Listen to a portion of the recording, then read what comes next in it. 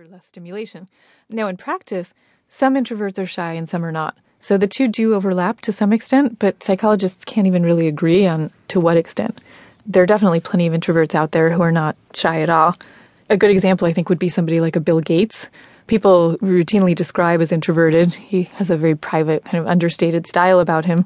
But he doesn't seem like he's shy. He doesn't seem like he's overly fazed by what people think of him. And then there is something that you call an ambivert.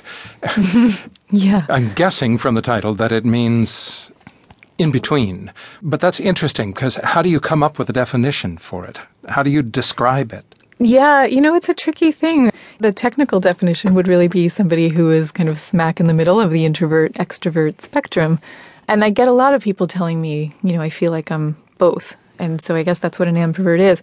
The reason I say it in such provisional terms is because these terms are just famously mushy. And all of us have some of the other style in us, right? Even Carl Jung, the psychologist who first popularized these terms, introversion and extroversion, even he said there's no such thing as a pure introvert or a pure extrovert. He said such a man would be in a lunatic asylum.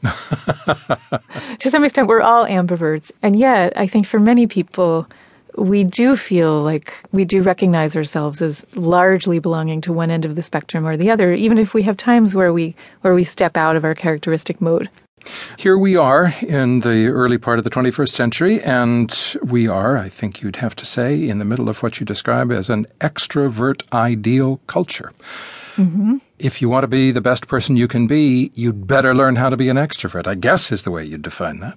You'd better learn how to be out there to some degree, but I do think that many successful introverts figure out ways to negotiate that in ways that are quite natural to them.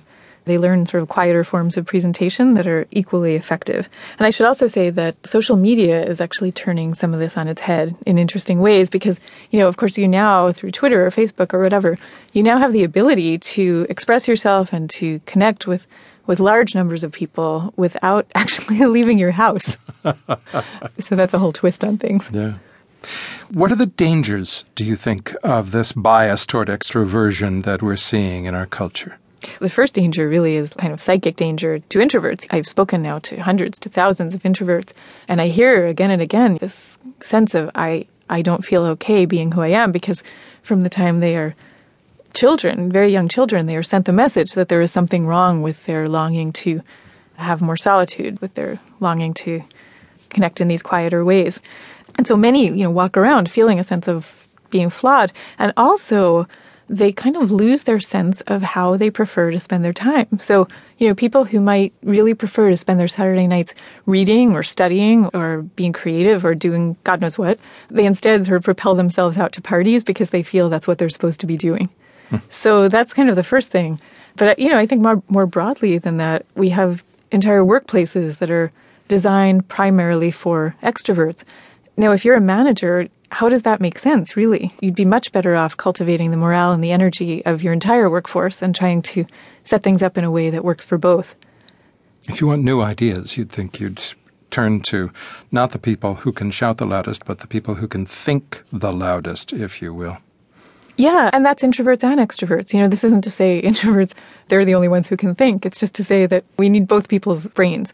And we have a system that is designed to cultivate more the brains of extroverts than the brains of introverts, which is a mistake because they do think differently. Introverts tend to think before they speak. Extroverts think while they speak. Extroverts tend to be really good at stuff like multitasking. Introverts are really good at tasks that require more depth and more sitting and focusing on a problem at length. So the two types do have their different strong suits, and we're best off cultivating them both. Well, let's talk about introversion in children, because it's important. People often think we can mold young people to be who we think they need to be. But we really ought to be paying more attention to their nature, shouldn't we? Whether they're introverted or extroverted, and maybe shaping the teaching experience to help them with their nature. Absolutely. This is a tremendous problem. I hear all the time from people. I'm talking about people now in their 50s and 60s and 70s who write me letters about things that happened to them when they were children in school, remarks the teachers made about how they weren't speaking enough in class or this kind of thing. And these remarks really sting because the children understand that they are being told that the person that they are, that the way that they are, that their way of being is wrong and that they need to change.